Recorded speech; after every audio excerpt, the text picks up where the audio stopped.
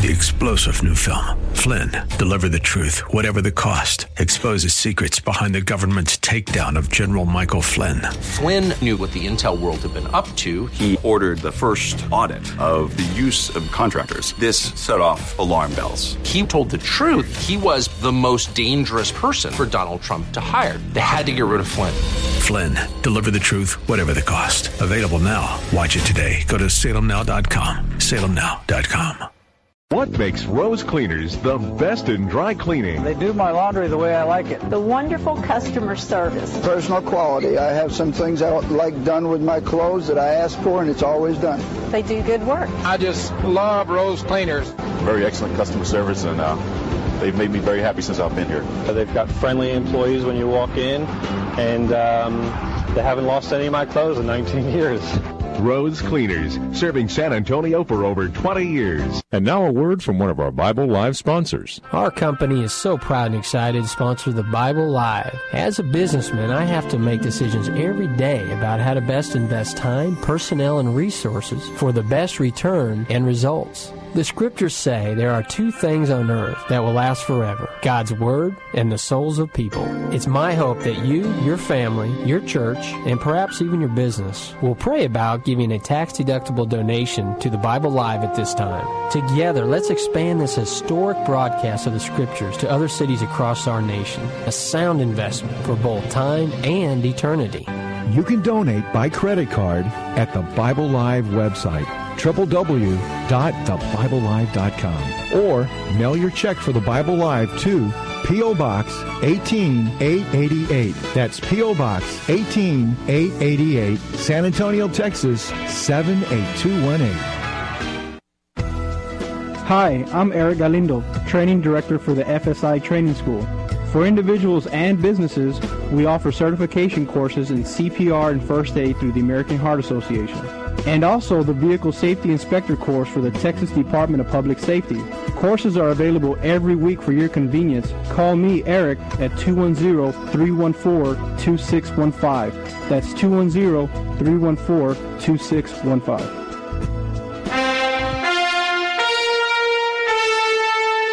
Welcome to the Bible Live Quiz Hour. It's time to test and grow your knowledge of the Bible, have fun, and win valuable prizes and resources for yourself, your family, your church, or favorite ministry. Here's how it works. Listen to the Bible Live Scripture Reading Program. Weeknights at 8. Not a program about the Bible itself. Hear a 15 to 20-minute reading each weeknight. The entire Bible every year. Then on Sunday nights at 9, join us here for the Bible Live Quiz Hour.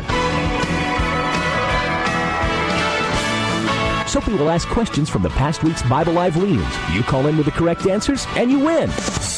It's just that simple. So get out your Bible, put on your thinking cap, and hit that speed dial. Because here's the host of the Bible Live, your Apache Indian scout through the Book of Books, Soapy Dollar.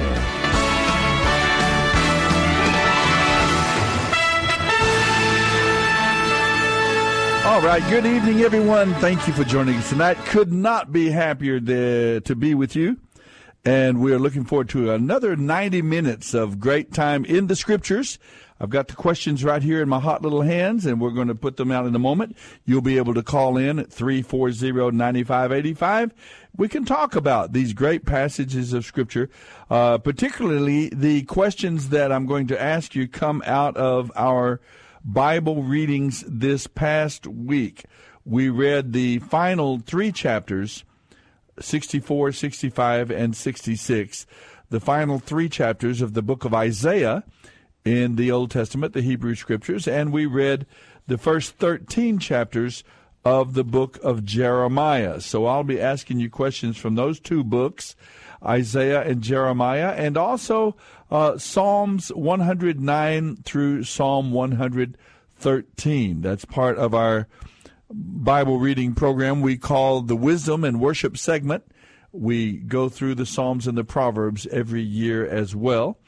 and then we read the other longer books, the narrative books. Well, I can't say particularly longer because they'll get much longer than the book of the Psalms with their, 150 Psalms, 150 chapters in the Psalms. So we make our way through the Psalms and the Proverbs, those separately, using them as a kind of a time of worship and meditation as we come into the reading of the Scriptures. But we read all of the other books from beginning to end, every verse, every chapter, every book of the Bible, everything in its context. You can hear it. You can be blessed by it, encouraged by it as a believer, as a follower of Yeshua, the Messiah. Or if you're someone who is still in the valley of decision, maybe you're still wondering and thinking about the place that you're going to give to the Creator, to God in your life. Maybe you're wondering and thinking and seeking and trying to determine what is the truth. What is God really like? What is the Creator like? Has He spoken? Has He acted? Has He revealed Himself to us? Or do we have only nature to go on? The things around us, the sun, the moon, the stars, the skies, the seasons, and the nature of man ourselves, looking within us, and so on. What is called a general revelation, that the Creator has left traces and tracks of His character and certain signals about His nature and about His plan for us, His love for humanity, His care for us. And so there you have a general revelation. But we believe, of course, that God has acted. God has spoken. He has stepped into time and space. He has revealed Himself. He has spoken to individual human beings and family groups and people groups. And He has revealed Himself through word and through action, and has caused a record of that revelation to be laid down. He prophets and believers from all those different eras in the Old Testament, starting way, way, way back when, in the times of Moses and so on. He stirred and moved within the heart of men who had experienced Him, to whom He had spoken, with whom He had acted and involved Himself in their lives. He caused them, using their own language, their own vocabulary, their own personalities. They didn't go into a catatonic state, into a robotic state, and sort of write out God taking their hand and making them write the words.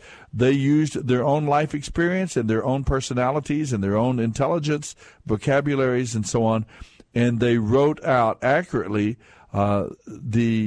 and clearly a description of their experiences with God, what He had spoken to them, told them, the messages that He gave them. And we have that record accurately preserved for us. Again, a great, great miracle of God. But He has done that, and we can study scientifically. That we can look at the books of Moses, the Torah, Genesis, Exodus, Leviticus, Numbers, Deuteronomy. We have these documents. We have some of the older manuscripts as they've come to us. We can check them out. We can analyze. We can compare document with document, and we can determine, is this from God? Is this faithfully recorded? Is this faithfully preserved for us and passed, transmitted to us? And we can make that determination as we look into the Scriptures, and then determine that if this message is truly comes in from the true and living God. Is it truly an inspired, God-breathed document? And it's my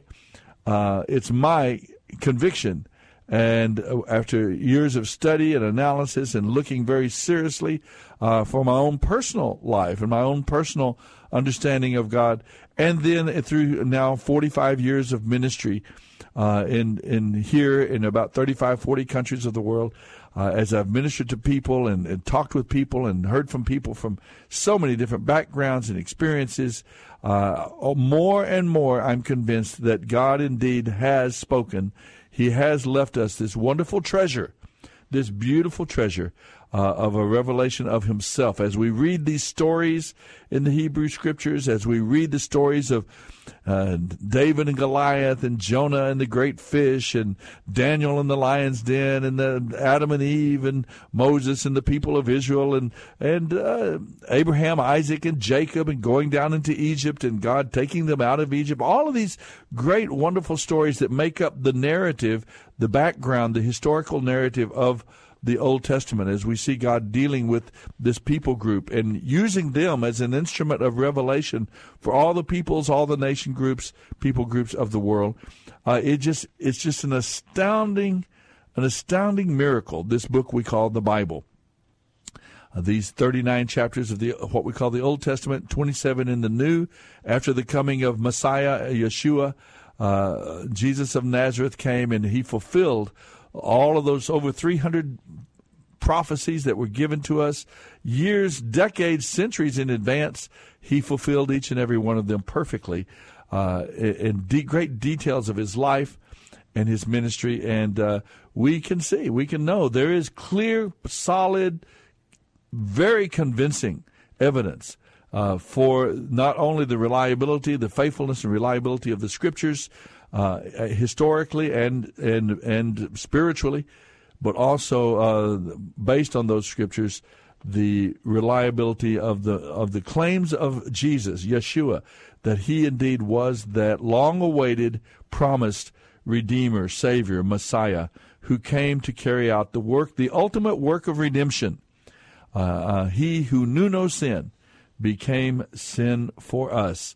And because of that, millions and millions, not only from the Jewish people group, from the ancestry of Abraham, Isaac, and Jacob, but from the spiritual ancestry of Abraham, Isaac, and Jacob. Millions and millions of Gentiles also, having heard that message and seen the evidence, have come into that relationship with the true and living God and are experiencing the blessings, experiencing the joy, the release, the freedom, the delight that comes, the adventure that comes from walking through life in a confident and secure relationship with the Creator himself. What an incredible privilege we have. And I've just fallen in love with this book. I from very young, as a little boy growing up in an orphanage, I without mom and dad and so on, I was placed in a home for homeless and delinquent boys at age 5 and came to hear the message of the Scriptures at age 8. And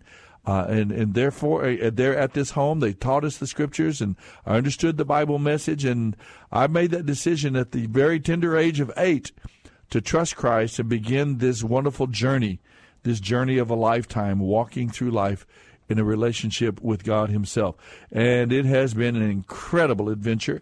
As I said, the many, many years of ministry and the opportunities to influence and speak and share the message with thousands and thousands of men and women across the world, around the world. Actually, it's just it's an amazing opportunity, an amazing joy and delight that I have. And one of the great delights is visiting with you over the last almost 15 years now. We've been reading through that great book every weeknight, Monday through Friday, giving you a chance, unique opportunity, actually. I don't believe there is another city in the nation, possibly in the whole world, where the entire Bible, in a good, clear, modern version of the Scriptures, is being read over the city each and every week. You can join us Monday through Friday at this great station, and you can hear 15 to 20-minute reading from the Scriptures every weeknight, the entire Bible every year. So, anyway, I've gotten waxing a little eloquent there and getting a little long-winded. Let me get into some of our questions tonight. These questions come from our reading from the Psalms, 109 through 113. Let me give you... Let's see if I can give you a good question from the Psalms. Jesus quoted Psalm 110, verse 1. Shall I read that to you? Psalm 110, verse 1. During his life and ministry on planet Earth, the Messiah, about 3 to 3.5 years of ministry, he of course, was full of the Scriptures. He spoke the Scriptures. He taught the Scriptures. He was a rabbi, a teacher of the Scriptures. And if you read the sermons and the stories, the parables that Jesus told, and his interaction with the people of his era, over and over again, you'll see Scripture, Scripture, Scripture. He is a man who is steeped in the Word of God. He knew the Scriptures so well. Now, here is Psalm 110, verse 1. Jesus quoted this passage.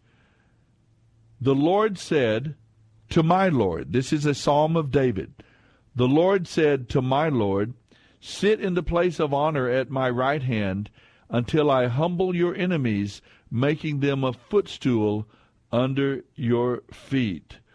The Lord will extend your powerful kingdom from Jerusalem. You will rule over your enemies. When you go to war, your people will serve you willingly. You are arrayed in holy garments, and your strength will be renewed each day like the morning dew. The Lord has taken an oath and will not break his vow. You are a priest forever in the order of Melchizedek. The Lord stands at your right hand to protect you. He will strike down many kings when his anger erupts. He will punish the nations and fill their lands with corpses. He will shatter heads over the whole earth, but he himself will be refreshed from brooks along the way. He will be victorious. So we have this passage from Psalm 110, long considered, even before the time of Jesus, even in the Hebrew Scriptures, long considered to be a messianic psalm. It presents the credentials for the Messiah. David is speaking, the Lord said to my Lord, and he speaks of Jesus, Yeshua, as being his Lord, which is very interesting because in most cases, the elder takes preeminence over the latter. In other words, the Jacob Israel has preeminence over the children of Israel, and so on. Well, in this case, though, David says that he speaks of Yeshua as the Messiah, as his Lord, and the promise there that the kingdoms of the world will be made his footstool. And, of course, that's very interesting in light of the temptations of Jesus in the New Testament, where Satan tried to say to him, if you'll just do this meaningless little gesture, bow down and worship me here, nobody sees us, it's something done in secret, it won't really affect anything. If you're God, you're God, nothing can change that. But if you'll do that, I'll make your job on earth, I'll make your messianic task the job of being the Messiah. I'll make it easier because I'll give to you the kingdoms of the world. So you don't have to go through the pain and suffering of trusting God and obeying God and going through the path of sacrifice and difficulty that would end, of course, as we know now, at the wooden cross, a cross there on the outskirts of Jerusalem, and his a violent death that he would experience as a young man even. So Satan tried to tempt him out of that path of faith and trust and obedience to the Father and give him an easier route. That was the nature of the temptations. But what he was doing, he was offering Messiah something that God had already promised to Messiah, that he would make the nations his footstool. But he was offering it painless, without trouble, without sacrifice. And, of course, that was not the path that would purchase our redemption. Satan was trying to tempt Jesus not to sin. That was not so much the issue. But he was trying to tempt Messiah out of the role of Messiah. If he could get him to act, if he could get Jesus to act, to move, to speak on his own initiative, on his own prerogative and authority as God, without faith and trust and obedience and submission to the Father, which Jesus did not have to do. He's co-equal with the Father. But he stayed under the mantle of faith and trust and submission so that he could be our Redeemer, so that he could be our representative, our mediator, earn the right to be our substitutionary atoning, the Lamb of God who takes away the sin of the world. That's an amazing thing, the story of the gospel and how God brought about the redemptive plan. But I'm asking you a question from Psalm 110. Jesus quoted Psalm 110, and Jesus himself said that these verses referred to whom? To whom did Jesus say Psalm 110 referred? In other words, what person was Psalm 110 about? Even though David had written the psalm many, many centuries before, who was the central character? Who was the theme of the Psalm 110, according to Jesus himself? You can look, if you want, in Matthew 22, verses 41 through 45. It was one of the more profound messages, one of the more profound teachings that Jesus gave about God and about the redemptive plan of God in the New Testament. Very, very revealing. So, answer that question. Jesus quoted Psalm 110 in his ministry and life. So the question for you is, to whom did Jesus say those verses applied? Whom did those verses describe? Okay, let me give you another question from the Psalms.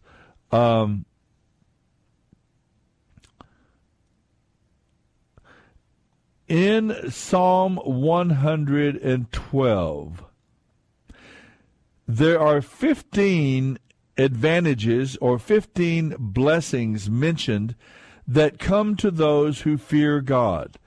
Blessings that come to those who trust God and walk with God. Can you name two of those blessings? Two of the blessings that you have experienced because of trusting God. Now, it's not free form. You just kind of calling in and tell me some blessing you've experienced. I want to see you tie it to Psalm 112. Name two of those blessings from Psalm 112. There are 15 of those blessings mentioned, or those advantages. Try to match your testimony to some verses in chapter 112 of the Psalms. All right? Now let's go to the book of Isaiah, the last 3 chapters we covered. By the way, the phone number is 340-9585, 340-9585. If you'd like to call in and answer those questions, we can send you a packet, an envelope with some wonderful gift certificates and some encouragement for your little family budget. If you just want to give a call and win the prize package, we'll send those out to you. So here's some questions from the Isaiah. 9 times in the Old Testament. Actually, that's kind of interesting. Only 9 times, I would almost say. Only 9 times in the Old Testament, God is said to have a familial relationship with his people. 3 of those times are in the book of Isaiah. God is said to be our what? 9 times in the Old Testament, God is said to have a family relationship with his people. 3 times in the book of Isaiah, 3 of those 9 times, God is said to be our what? And you find the answer in Isaiah. I'll give you those 3 instances in the book of Isaiah. Chapter 9, verse 6, chapter 63, verse 16, and chapter 64, verse 8. God describes himself as referring to the people of God, that he is, in what relationship does he have to them in those passages. All right, then let's go to another verse in Isaiah. Let's go to chapter 65. Chapter 65. Isaiah begins that chapter by saying, "People who never before inquired about me are now asking about me." What people was this passage referring to? What people was God referring to when he said that people who never before inquired about me are now asking about me? All right, you can answer that question. Give me a call, 340-9585. That's the call-in line, and no one's on the phone right now, so they're wide and clear if you want to call in and answer any of these questions. Or perhaps I would throw this open as well. If you have a question about the Scriptures, about the Word, then and you'd like to, or just a comment, something that's been a blessing to you and you'd like to share it. We're all about the Scriptures, the Bible Live. That's the name of the program, and this is the quiz show. So give us a call, 340-9585. Jacob, by the way, I should hurry and hasten to tell you that Jacob is out of town. He's taking a little bit of a time of rest this week. We have a special guest coming up next week on Labor Day weekend, so you can look forward to that. But Jacob is out of pocket this evening, and so you're just dealing with the soapster here. And we'll put out the questions and hear your answers and your responses to these questions. Now let's go to the book of Jeremiah, which we just got started. We read the first 13 chapters of the book of Jeremiah. And really one of my favorite books, Isaiah and Jeremiah figure among my favorite books. And the basic reason is that, well, there's several.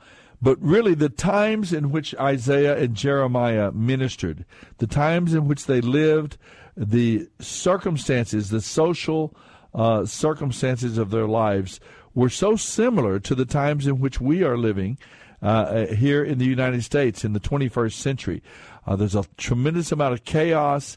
The people of God, there's a move away from God. There's a moving away from trusting in God and following God, and we've seen that in our nation as well.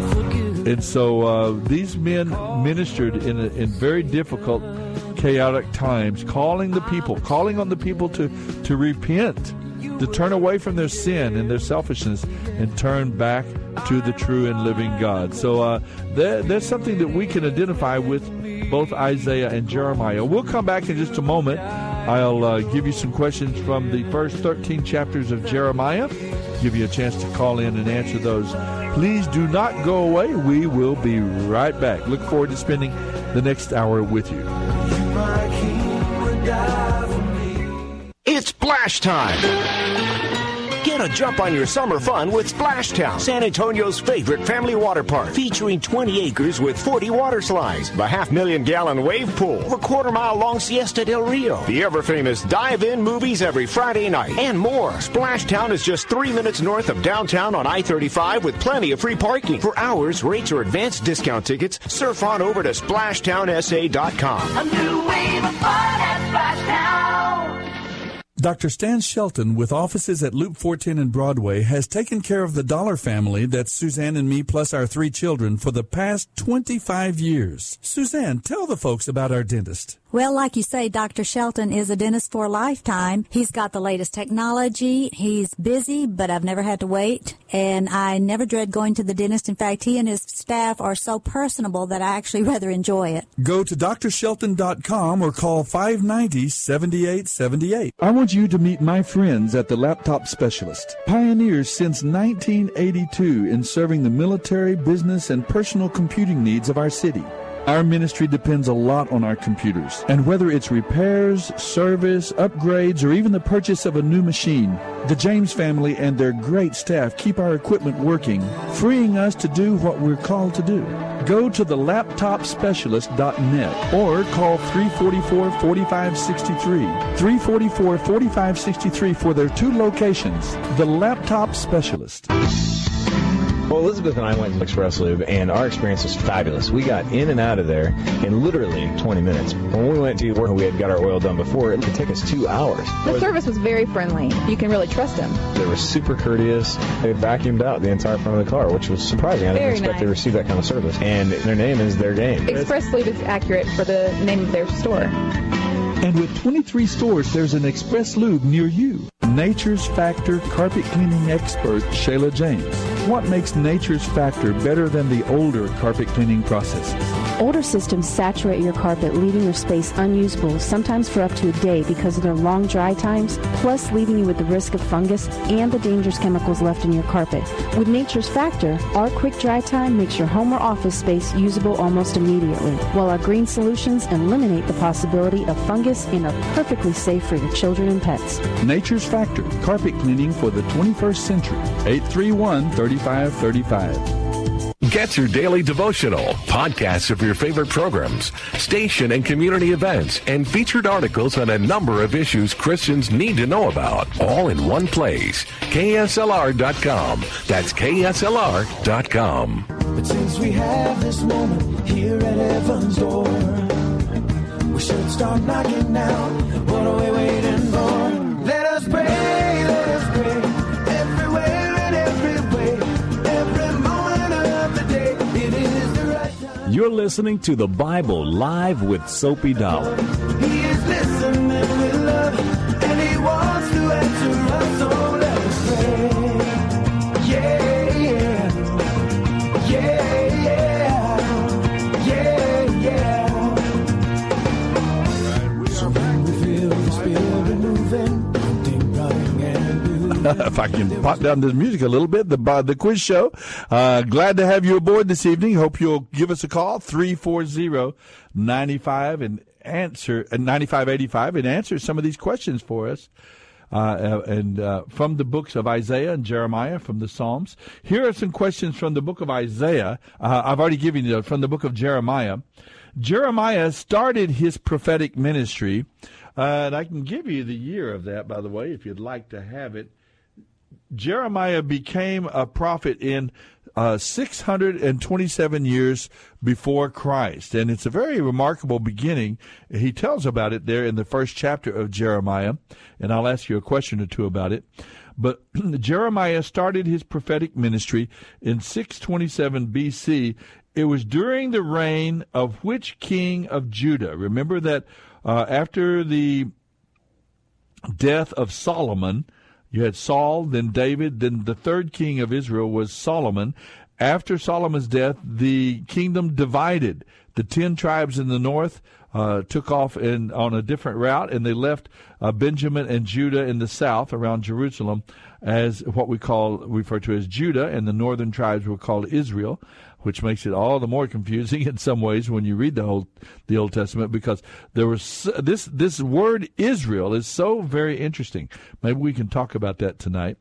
What does the Bible mean? When you're reading the Bible and you see the word Israel, to what or to whom is it referring? And we can, there are various people groups, there are various things to which, or individuals to which that name could refer.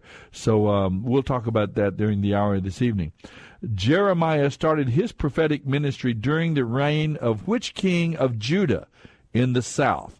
And you'll find the answer in Jeremiah chapter 1, verse 2. During the 13th year of a certain king, one of our favorite kings, actually, that we talk about quite a bit. In fact, he is the king that is the motivation. He was part of the motivation for the Bible Live radio program. This young king, he was very young, only 8 years old when he took the throne of Judah. Jeremiah started his prophetic ministry during the reign of that young king of Judah. What was his name? Chapter 1, verse 2. Now, when God called Jeremiah to the ministry to preach, to be a prophet, to be a preacher, what was Jeremiah's excuse for not being able to speak for God? Like Moses before him, he was called on by God to minister in his name, to preach and to proclaim God's message to the people. And Jeremiah said, I can't do it. Moses' reason was because he said, I'm not a good speaker. What was Jeremiah's excuse for not being able to serve as a prophet for God, is for not being able to answer the call to the prophetic ministry? Chapter 1, verse 6 records Jeremiah's excuse. What was it? Then, what was the last year? I ask you, what was the first year of Jeremiah's ministry in 627 BC? Who was the king? What was the last year, and what was the major event of the culminating event, actually, of Jeremiah's ministry that took place in that last year of his ministry? All right? What was the last year and the major event of Jeremiah's ministry? So you should be able to know that. Look at chapter 1, verse 3. tells the event, at least, and the date is fairly well known because a lot of this was a major biblical event of the Old and actually of the New Testaments as well. It has relevance for both. So what was the event and what was the year that was Jeremiah's last, that signaled and marked Jeremiah's last year of ministry? Let's go on now to question number 7. God says that He is the living water. Does that sound familiar to you? Remember when Messiah, Yeshua, spoke about living water? Very interesting, no? God says in the book of Jeremiah that He is the living water and that Israel had made 2 terrible mistakes. In this case, Israel, he's talking about those 10 tribes in the north that had broken away from the larger kingdom of Israel. Israel had made 2 terrible mistakes. What were those mistakes? You'll read about them. They're listed very clearly in chapter 2, verse 13. God says He is the living water and that Israel had made 2 terrible mistakes. What were those mistakes? Chapter 2, verse 13 of the book of Jeremiah. Now, it's an open book quiz. That's why I'm giving you the passage, not only the question, but the chapter and verse or verses where you can find the answer to the question. So if you're somewhere at home or near your Bible, or you have your iPhone, your smartphone, and you can have a Bible program or an app on your phone, you can look it up. There's no problem at all. You can look these passages up and give us a call, 340-9585. 340-9585, and you would be the first on the program tonight. Nobody there presently, so give me a call if you'd like. I'd love to hear your answer to these questions or any of your comments or thoughts about the Scriptures. Now, the focus of the Bible Live radio program is, in fact, the Scriptures. It's not about Soapy Dollar kind of waxing eloquent and telling you my thoughts and my understanding and my interpretation. Yeah, I will speak. Will share some commentary. Most of that, as you listen to the reading program during the week, is giving you the context of that week's reading. Tell you what's going on historically at the time of that particular reading, what's happening, where we are in the book that we might be reading together, where we are in the message of that book, so that when you listen to the passage, you're hearing it in its context. You're hearing it with the background understanding of the historical, the social context of that passage. Maybe a little bit about the author. Something about the date and the time that would help you to understand the relevance of the Scripture. Who did you say we have on line 1? All right, let's go and visit with Harold. Hi, Harold. What's going on? Hello, Soapy Dollar. How you doing today? I'm doing great, my friend. You were about the hot days of summer are just about over. Maybe we're going to get into a little bit of a cooler fall schedule, so I'm happy about that. I'm ready for some cool weather. Yes, I haven't called in a while. I thought you might have forgot who I was. You remember I had my twin sisters, Betty's the angel and Barbara's the saint? You betcha, Harold. I would not forget our friend Harold. Well, they just turned 58. You did? They did last week. Oh, they did. Okay. Yeah. Well, they're just young whippersnappers. Yeah, they are. And I'm just the brother in the middle. All right. There you no go. Angel and no oh, saint, you're a middle brother. That's interesting because, they say about middle brothers are usually stable and quiet, steady as she goes, kind of peacemakers, that sort of thing. I don't know if that... I don't know. They got red hair. That may make it a difference, huh? Yeah. Well, what's you on your mind mentioned, I had a few things on my mind about Jeremiah, but... Yeah. You went all the way back to Genesis, and I don't want to spend much time on it, but that verse from 6:3, and the Lord shall, as it says, and the Lord said, my spirit shall not always strive with man. But, I'm thinking maybe through Jesus Christ, and when he came, maybe that's how it's supposed to come back. That was just a thought. Wait a minute. Let me look at that. Genesis 6:3. This was during, it's tracing now from Adam and Eve in the garden. It's tracing the genealogy, the generations that came and followed, and how the expansion of the human race across the world. Because he told them, be fruitful and multiply, spread out around the world. And, of course, they didn't do that. They were fruitful and multiplied, but they all stayed together. God intended them to spread out into different distinguished people groups, different languages, different customs. People that live in the mountains would be different from people that live in the desert or on the coastal areas or in the great plains of wheat growing and so on, and would be different from the people who live in valleys where grapes and fertile valleys and so on. So, in other words, it was God's intention that there would be diversity, distinct people groups in the human race, and that would serve as a what am I trying to say here, Harold? It would serve as it's kind of a break, or serve as a kind of a mitigating influence on the sin nature that had been released into the human making race. Awareness, I guess. Yeah, it's like when Hitler rose up to conquer the world. Well, then it rose up a Stalin, or it rose up a Churchill, because there are different people groups. And it's not that necessarily Stalin was good. It's just that in the context of our earthly experience where good and evil coexist and so on, that way the whole human race would not march into lockstep into evil and wickedness and have to be judged, as God did, of course, judge them here with the universal flood of that era. So we see that. I want to give that background to your verse. So we're just coming to chapter 6. It's talking about, it's giving us a story of the expansion of the human race and what's going on. But they did not spread out. They did not diversify as God intended into distinct social people groups, language groups. And so they fell into lockstep. Everyone was evil, great human wickedness and evil, rejection of God. Upset. And God had to judge him. And that's the context, he says. Right. Where is that verse? Chapter 6, verse 3. My spirit will not put up with humans for such a long time, for they are only mortal flesh. In the future, their normal lifespan will be no more than 120 years, which is kind of interesting as well.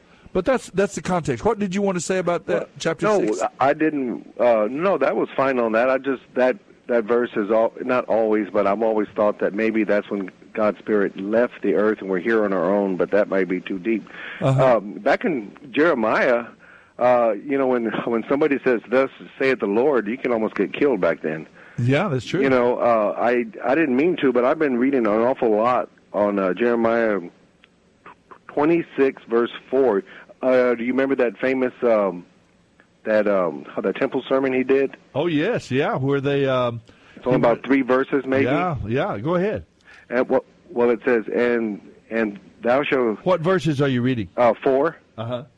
Jeremiah 26, verse 4, and I'm reading it out of the King James because I like the heading. Sure, yeah. Where it says, "A curse to all the nations." Yeah. And in some other Bibles it says that Jeremiah's escaped from death, but to me it misses the point of why he's running away. Yeah. So God says, I want you to preach it. Go to the temple itself, stand right in front of the temple, very prominent, and say to the people, what did he tell them to say? He said, "Thus saith the Lord, if ye will not hearken to me to walk in my law, which I have said before you, to hearken to the words of my servants, the prophets, whom I've sent unto you, both raising up early and sending them, but ye have not hearkened." So I had stopped reading after verse 7. Well, then he said, if you don't repent, if you don't listen, then I will destroy this temple. Destroy the house and all this. As I destroyed Shiloh, which was the place of the tabernacle, was last located up in the 10 northern tribes, yeah. Right, and now I stopped at that, and I took about a 4-hour nap, and I came up, and I don't know who's, the Lord's talking to me or whatever, and I went to verse 11. Yeah. And that verse, it says, then spake the priests and the prophets unto the princes and to all the people, saying, this Jew, this man shall. Well, he's probably Jewish. Yeah. Probably. Jeremiah, yes. Yeah. Yeah, and so let me ask you, are the nations the Gentiles then? Okay, so let's read the rest of that. Jeremiah, he says, I will destroy this temple, and I will make Jerusalem an object of cursing in every nation on earth. The priests, the prophets, and all the people listened to Jeremiah as he spoke in front of the Lord's temple. Now listen to that. Isn't that interesting? It is. The religious hierarchy was gathered with the people there in front, and they hearing this prophet, and they rejected. When Jeremiah finished his message, saying everything the Lord had told him to say, the priests, the prophets, and all the people of the temple mobbed him. "Kill him," they shouted. "What right do you have to prophesy in the Lord's name that this temple will be destroyed like Shiloh? What do you mean saying that Jerusalem will be destroyed and left with no inhabitants?" And all the people threatened him as he stood in front of the temple. When the officials of Judah heard what was happening, they rushed over from the palace, sat down at the new gate of the temple to hold court. The priests and prophets presented their accusations to the officials and to the people. "This man should die," they said. "You have heard with your own ears what a traitor he is, for he has prophesied against this city."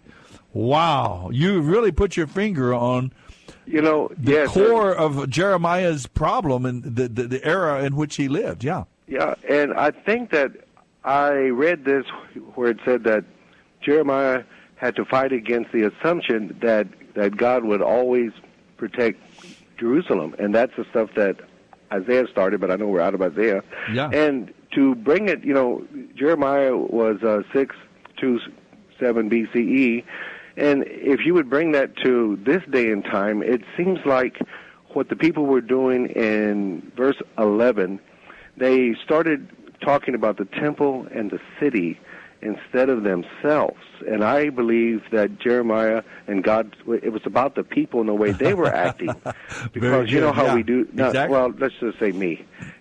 Sometimes I might use, or we use religion to cover up what's really happening in our lives. So we have this pretty little walk and this and that. And as soon as a Jewish guy says something, Jeremiah says something, they blame it on a house, on a temple. And God's talking about people acting up. Yes. Yeah. I don't know if that's out of line or not. Oh, no, it's perfectly good, because I think it gives a good chance to talk about what was actually going on. Obviously, the people were abandoning God, the truly devotion and trusting in God and obeying God in their lifestyle and so on. And we can talk about many of the specific sins, the killing of unborn children, the burning of infants, child sacrifice even. It was to that degree. It was terrible. Yes, I remember what Jacob said a few weeks ago when it said the sin of the water. It was turning red. Yes. It was to remind them of their sin of all the babies they killed and threw in the river. The blood of the innocents, yeah. Yeah, and I didn't realize. I just thought it turned red, red. It turned to blood, actually. I can't wait till he gets back. Because, I miss him too. I really do. Everybody needs a vacation. I had 4 weeks off, but it was a little rest. That was a little different. He keeps his nose to the grind pretty much here in the city, and of course here with the program. So I don't begrudge him at all. A little time to rest. And no, he needs probably a month off. I know I did. I won't give him a month, but you won't give him a month. Don't pay him either. Anyway, there you go. Well, we don't pay him anyway. But anyway, but I agree there, and I think you put your finger on something about Jeremiah that's important, and that is you can see it was an incredibly difficult, chaotic, rebellious time. And what happened here is you see the people of Israel using religion as a crutch, using the temple, for example, as a good luck charm. In other words, it was not a genuine faith anymore. It had become a superstition.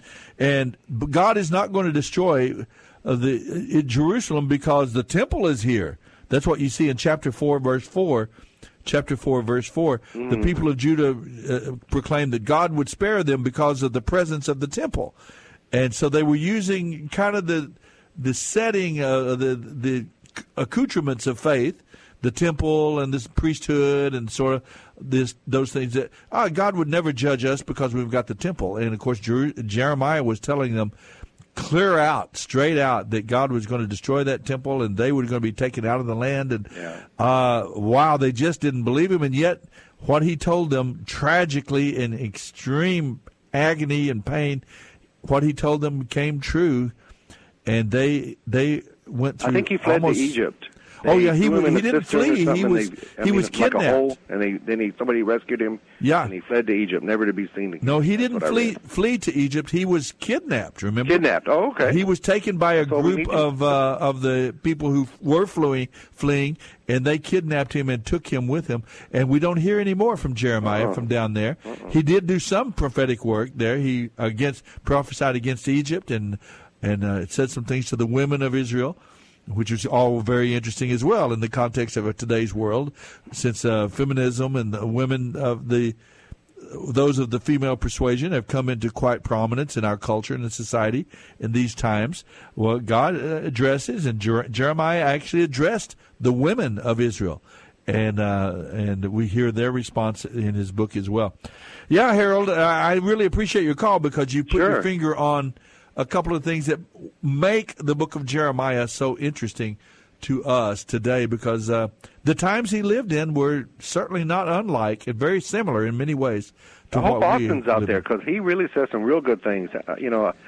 I get so nervous if I call after him. He's so good at it. That's true. Well, thanks for calling in, pal. I really appreciate hearing from you. Oh, sure. And I'll be ready next week. All right. We'll see you on Labor Day weekend then. There you go. Thank you very much. God bless. Well, Harold calling in and sharing an insight or a thought that he's had about God's Word, about the Scriptures, and about the context here of the book of Jeremiah. That there's no doubt about it. This was a remarkable prophet. He had incredible courage. And yet, from the world's point of view, Jeremiah was a failure. We think of people who are successes.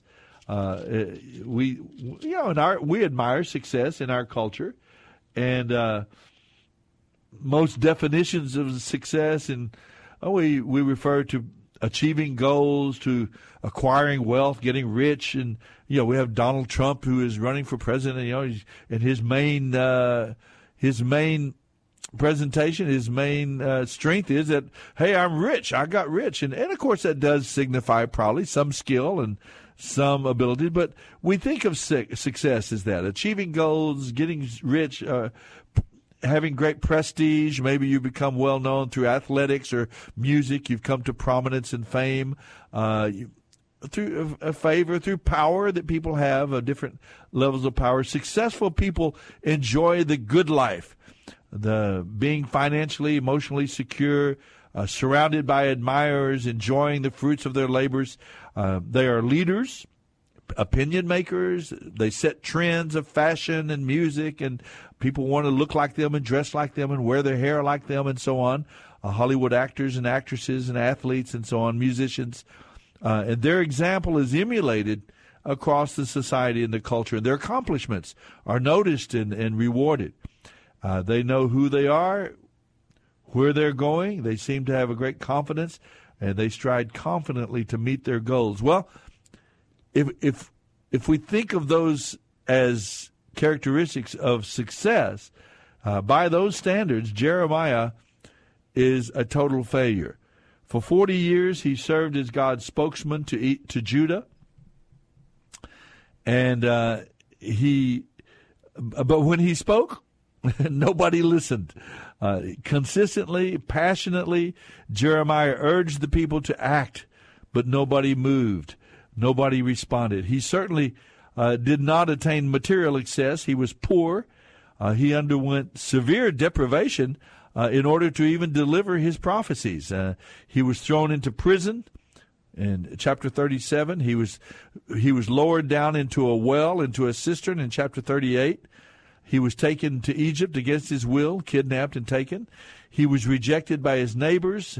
In chapter 11, by his family. In chapter 12, false prophets and teachers. We just read about the religious establishment even turned against him and spoke against him and derided him and condemned him for delivering the message of God, the message of warning to the people of Judah. His friends deserted him. His audience left him. The kings, those in power, were threatened by him and punished him. Throughout his life, Jeremiah had to stand alone. And I don't know how many times in your life experience, how many times have you had to do that? None of us like to do that. We like to We like to be liked. We like to be admired. We like to have friends around us and support people who believe in us. I do. I know that you do as well. But Jeremiah had to stand alone, declaring God's messages of doom and judgment, announcing the new covenant, weeping over the fate of his beloved country. In the eyes of the world, without a doubt, Jeremiah was not a success. But in God's eyes, which is what really counts, what is most important, how would we rate him? Let's go and visit with, who is it on the line with me now? Mike. Oh, Mike. Mike is calling in. Good. Hi, Mike. How are you this evening? Hi, Soapy. Good to hear from you. Hi, sir. Thank you, sir.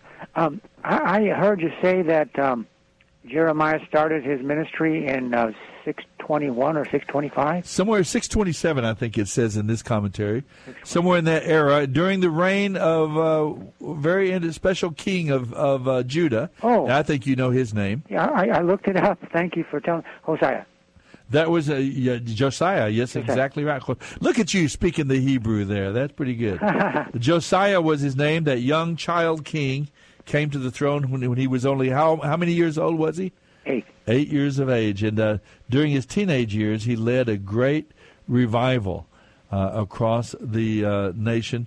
Very, very interesting individual. And because of his devotion to the Scriptures, he read the Scriptures himself out loud to the people, and then he had the Scriptures read. He read them aloud himself, and they touched him deeply and caused him to weep.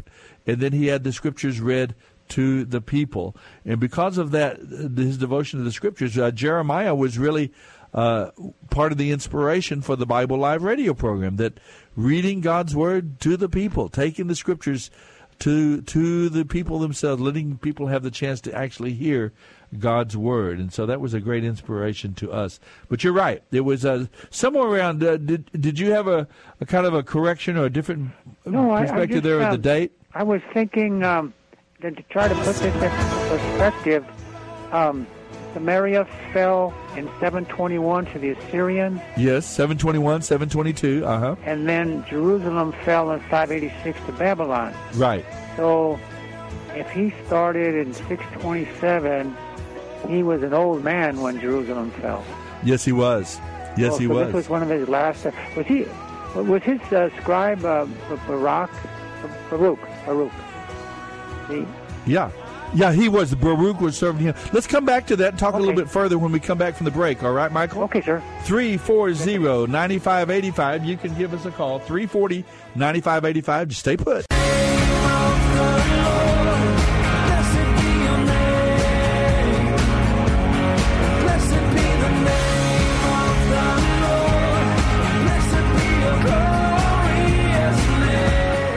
You're listening to the Bible Live with Soapy Dollar.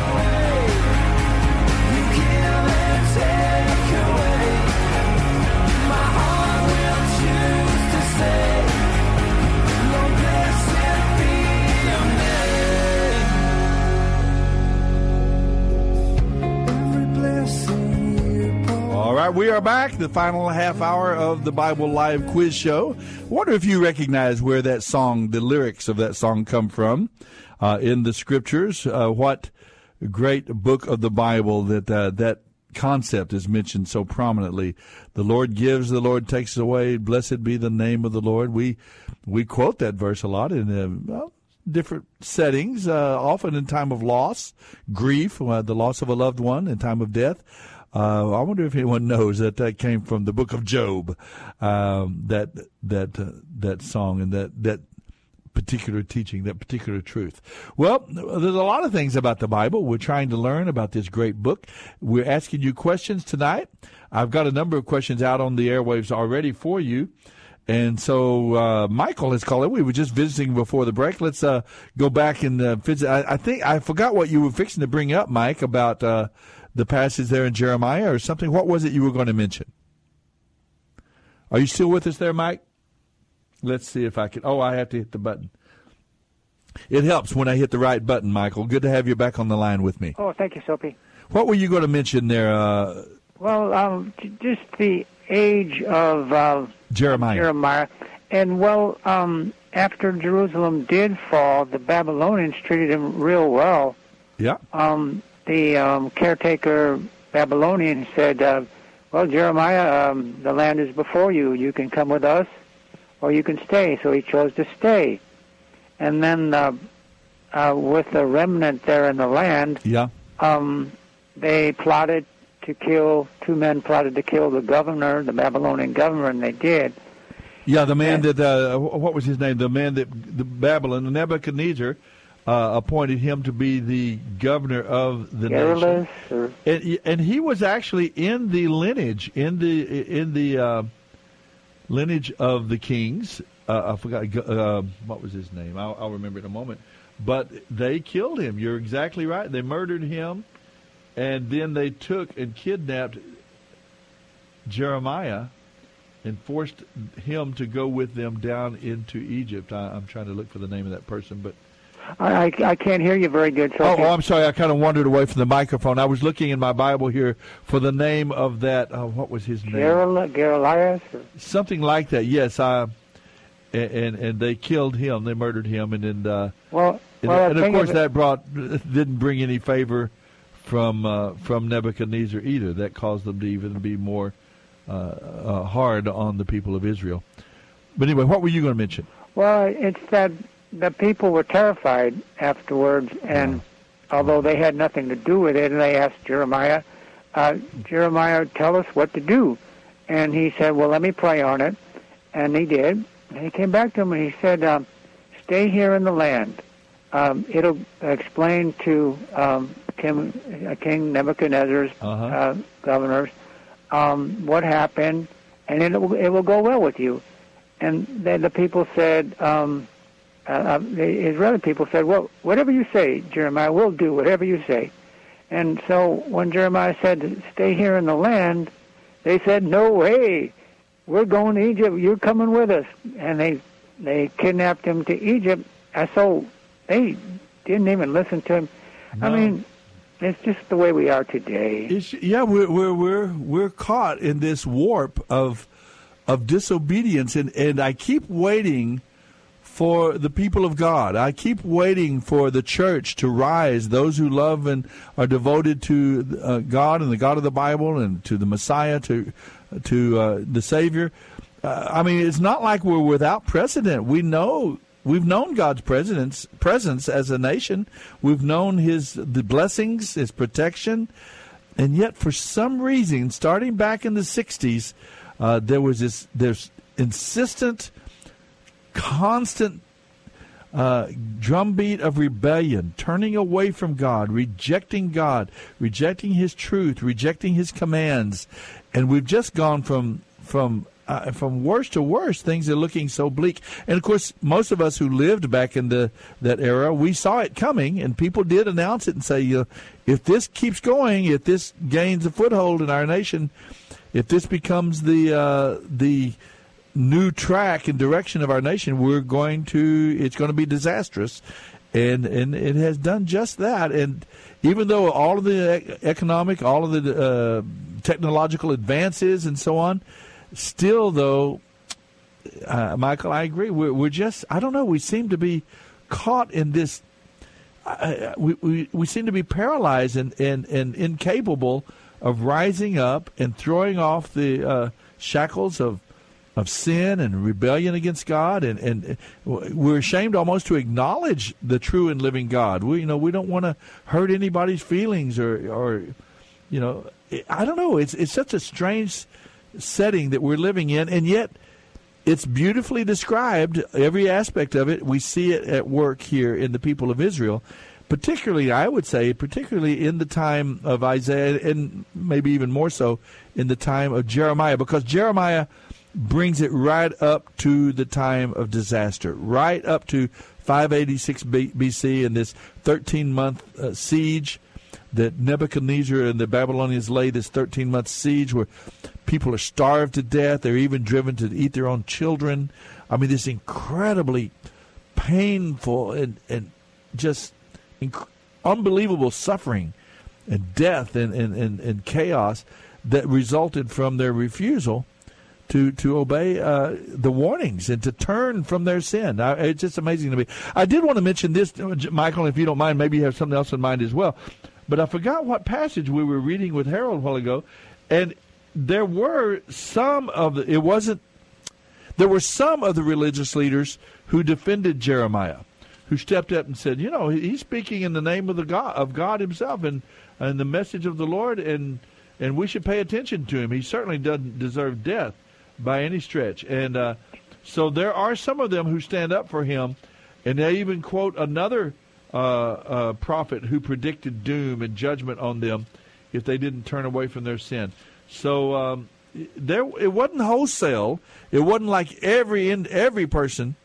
There was probably a good remnant that was still trying to follow the Lord. And I think today, that's what I say today, I think there is a remnant in our country, but I don't know when and how we will stand up. When will we stand and make our voices heard? And I don't know. I'm really confused about it. And I don't know if it's the purposes of God, if we've passed the point of no return and God's judgment is certain for the millions of dead children, the innocent blood that we've shed, the abortions and all the other sins that we could add to the list that we're going toward as a culture. It has me a little confused, but I do not confused to the extent that what confuses me is why don't we have a chance to change this. We have a chance to turn this around, but we don't seem to be willing. There doesn't seem to be maybe there aren't that many believers here in the culture. I don't know. Maybe you have a thought about that. The only thing I can do is agree with the caller a few weeks ago that thanked you for speaking out on your program, things about our government. Yeah, and government leaders. The only other thought I had is God allows the wheat and the tares to grow together. Yeah. And in the end, he's going to sort it all out. He'll sort it out. All right. Getting back to Jeremiah, he even bought a property outside the walls to prove that we're coming back. We're going to be restored. Will bless us again. And when he went out to see his property, a wall guard arrested him. Said, "You're abandoning. You're a traitor. You're going to the Babylonians, defecting on your people." And I think he was thrown into a well, and someone pulled him out. You remember the fellow that pulled him out of the well? Yes, I do. It's a very prominent. We haven't come to that in our reading yet, but he. There's some fellow who, like I say, there is a remnant of believers who are willing to. They respect him enough in his ministry that they know that it's not right to torture and to arrest and kill the prophets of God. I do remember. Maybe I can find his name. I'm paging through my Bible now. We're not there yet. We just read through chapter 13 this week, but I'll find it in a moment. Well, I can wait till next week. Oh yeah, you can wait, can't you? But you're right. Some guy comes out and rescues him. Yeah, isn't Jeremiah the one who preaches? Gives his message, and the king actually orders him to send his message. So he sends a copy of his message to the king, and Baruch reads his sermon to the king, and every time he finishes a page, the king tears up that page of his sermon. Isn't that interesting? That sit there right in the tearing up the message of God, and that's I used to read those pages, Michael, when I was a kid.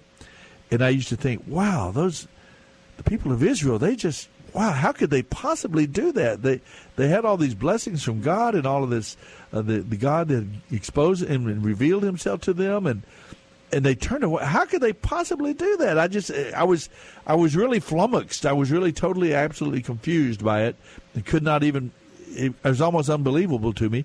And now that we are living it, all of a sudden, these passages from the Hebrew Scriptures they take on a whole new perspective in life, because now I see how easy it is.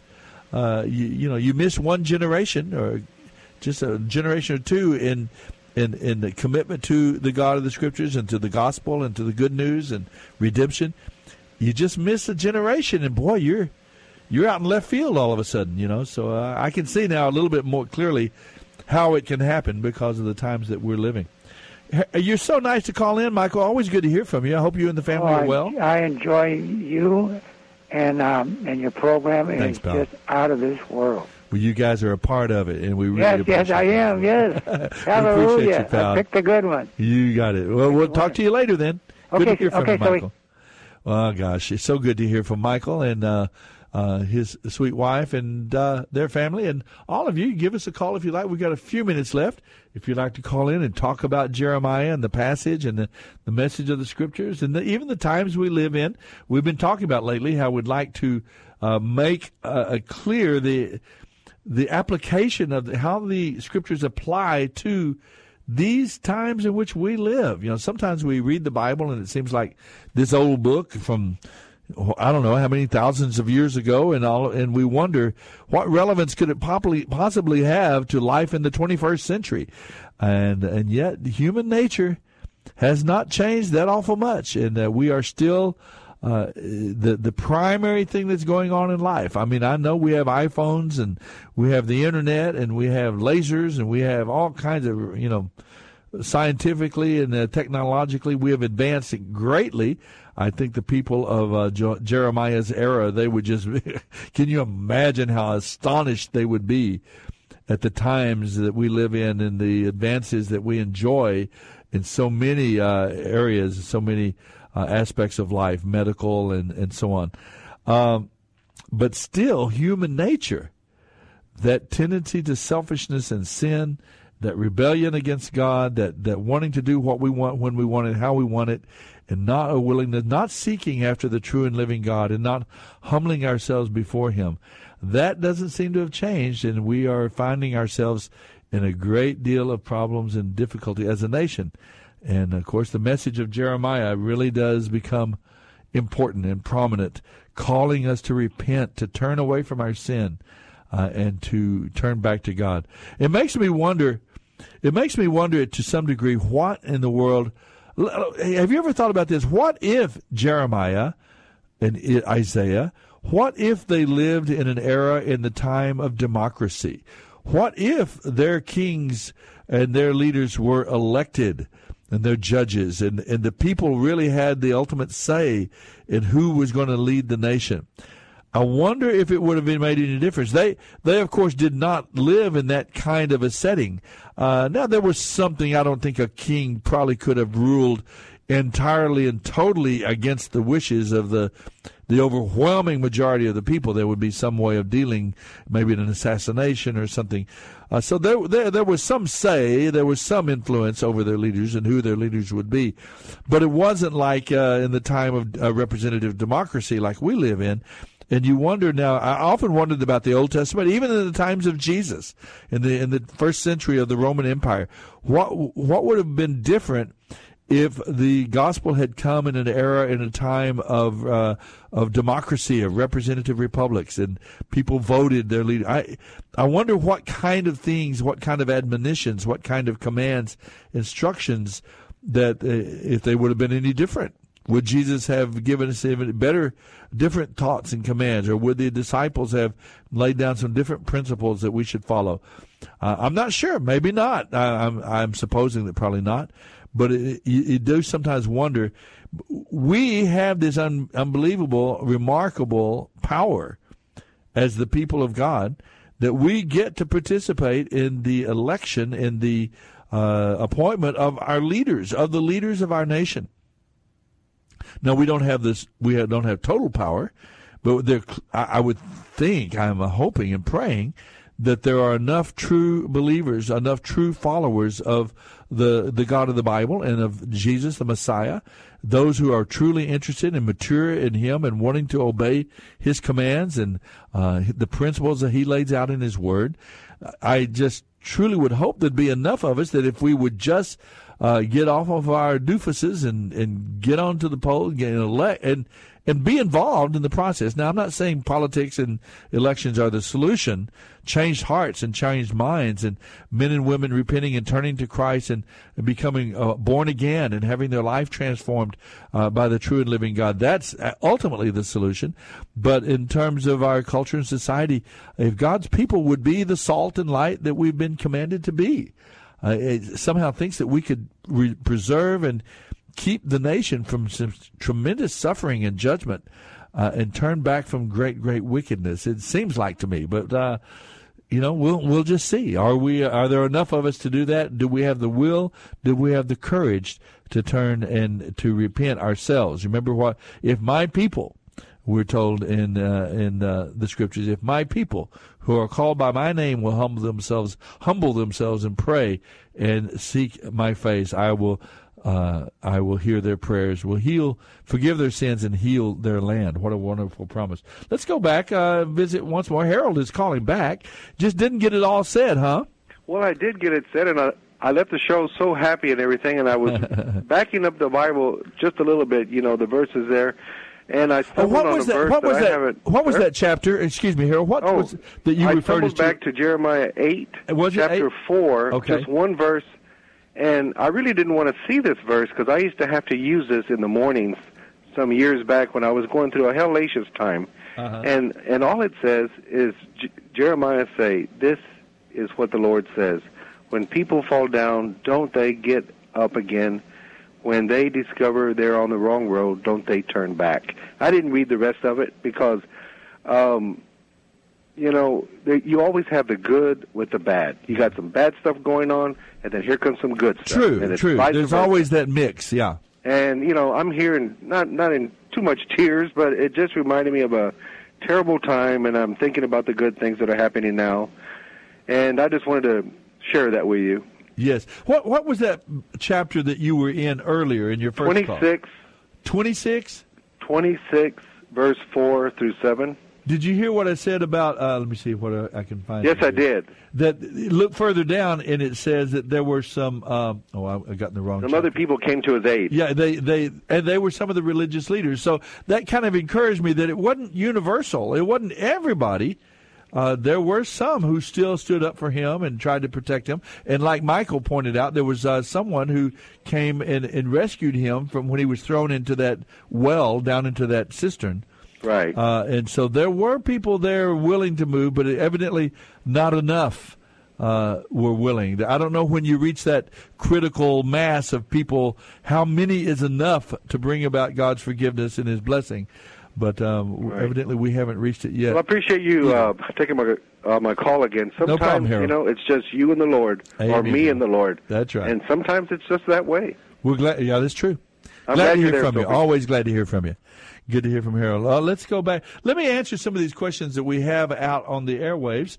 Maybe you've been listening and you're wondering what was the answer to that question. Jesus quoted Psalm 110, verse 1. If you look in Matthew chapter 22, this was really a remarkable moment in the life of Jesus.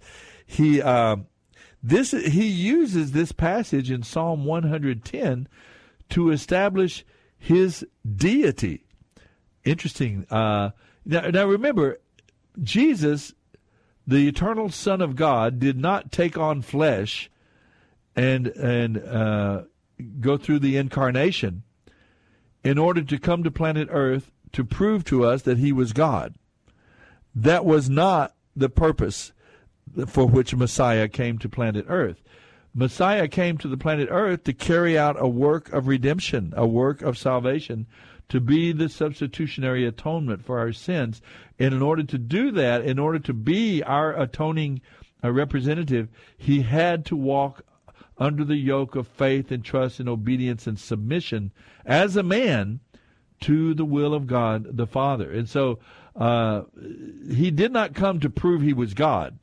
And so most of Jesus' time was spent carrying out the messianic prophecies, fulfilling them, and carrying out that task of being a man, totally and fully and 100% a human being, a human male, walking under the yoke of faith and trust and submission, total dependence on the Father. So he had to voluntarily leave off the free exercise of his prerogative, his initiative, his authority as God, which he had. He never ceased being God. But in order to be our representative, he had to walk under the yoke of faith and obedience, submission. And so what Satan was trying to do in the temptations was trying to get Jesus to act of his own strength, of his own initiative and prerogative as God, independent of the Father, which would not have been sin. He has that right as the eternal co-equal Son of God. But he stayed under the yoke of faith and trust and obedience to be our Redeemer, the perfect man, the last Adam, he is called. But that being said, Jesus did take this moment in the last week of his life. He's in Jerusalem, and he quotes Psalm 110 to demonstrate to the religious leaders of the time that even in his position, even in his status as the Messiah, he did not cease being God. And he uses this passage to establish the deity of the Messiah, that the Messiah was not only the perfect man, the Lamb of God who would take away the sins of the world, but he was also God incarnate. And he uses that passage where David says, the Lord said to my Lord, speaking of the Messiah, David refers to him as his Lord, which would be totally out of character. And Jesus knew that, and of course he uses that in that passage, Psalm 110. So he applies Psalm 110 to himself, his own life as Messiah. Psalm 112, there's 15 advantages or blessings that come to those who fear God. You can read those. I won't have a chance to go through all of those, but Psalm 112. Now, 9 times in the Old Testament, God is said to have a familial relationship with his people. 3 times in the book of Isaiah, God is said to be our what? And the word I'm looking for is he is said to be our Father. Now, we're very familiar with that now. It was Messiah himself who brought that to be more of a common understanding, of one of the names of God and the titles of God. And, of course, these names and titles don't limit God, don't exhaustively describe him, but they give us some idea of God's nature, particularly now the Father, the Son, the Holy Spirit. I believe that these titles are used because they bring out essential truths about God, particularly in light of the redemptive plan of God. And so we see 9 times. In the Old Testament, though, it is not unheard of that God is being referred to as the Father of his people. 9 times it is mentioned, and of course it's Jesus himself who brings that expression, that terminology to prominence. Isaiah 65 says, people who never before inquired about me are now asking about me, in the book of Isaiah, and this would refer, we think, to Gentiles, the people who are outside of the people of the revelation. God uses Abraham, Isaac, and Jacob and their descendants as instruments of revelation of himself. They were to faithfully represent his message and life lived with the true and living God. And he said, people who are not of that nation, they are now hearing and asking about me. And so we're talking about Gentiles. Now, when God called Jeremiah, he was a youth. He used his youth as an excuse not to obey God's call. God says he's the living water, and the people of Israel made 2 mistakes. They abandoned the living water, and they tried to dig cisterns that were not any good. See you next week, folks. The Bible Live is dedicated to helping restore the Bible to our culture and is brought to you by Crew Military Ministry. Mailing address is P.O. Box 18888. That's Box 18888, San Antonio, Texas 78218. Hear the entire Bible every year on the Bible Live, weeknights at 9:30 on this great station. Then join SOAPY every Sunday evening at 9 o'clock for fun, inspiration, and valuable prizes on the Bible Live Quiz Show. Visit our website, BibleLive.com. That's BibleLive.com for more information about SOAPY and the Bible Live broadcast. You may also order materials at the website and make tax-deductible donations to help Crew Military minister to our military personnel and broadcast the entire Bible every year to America and the world.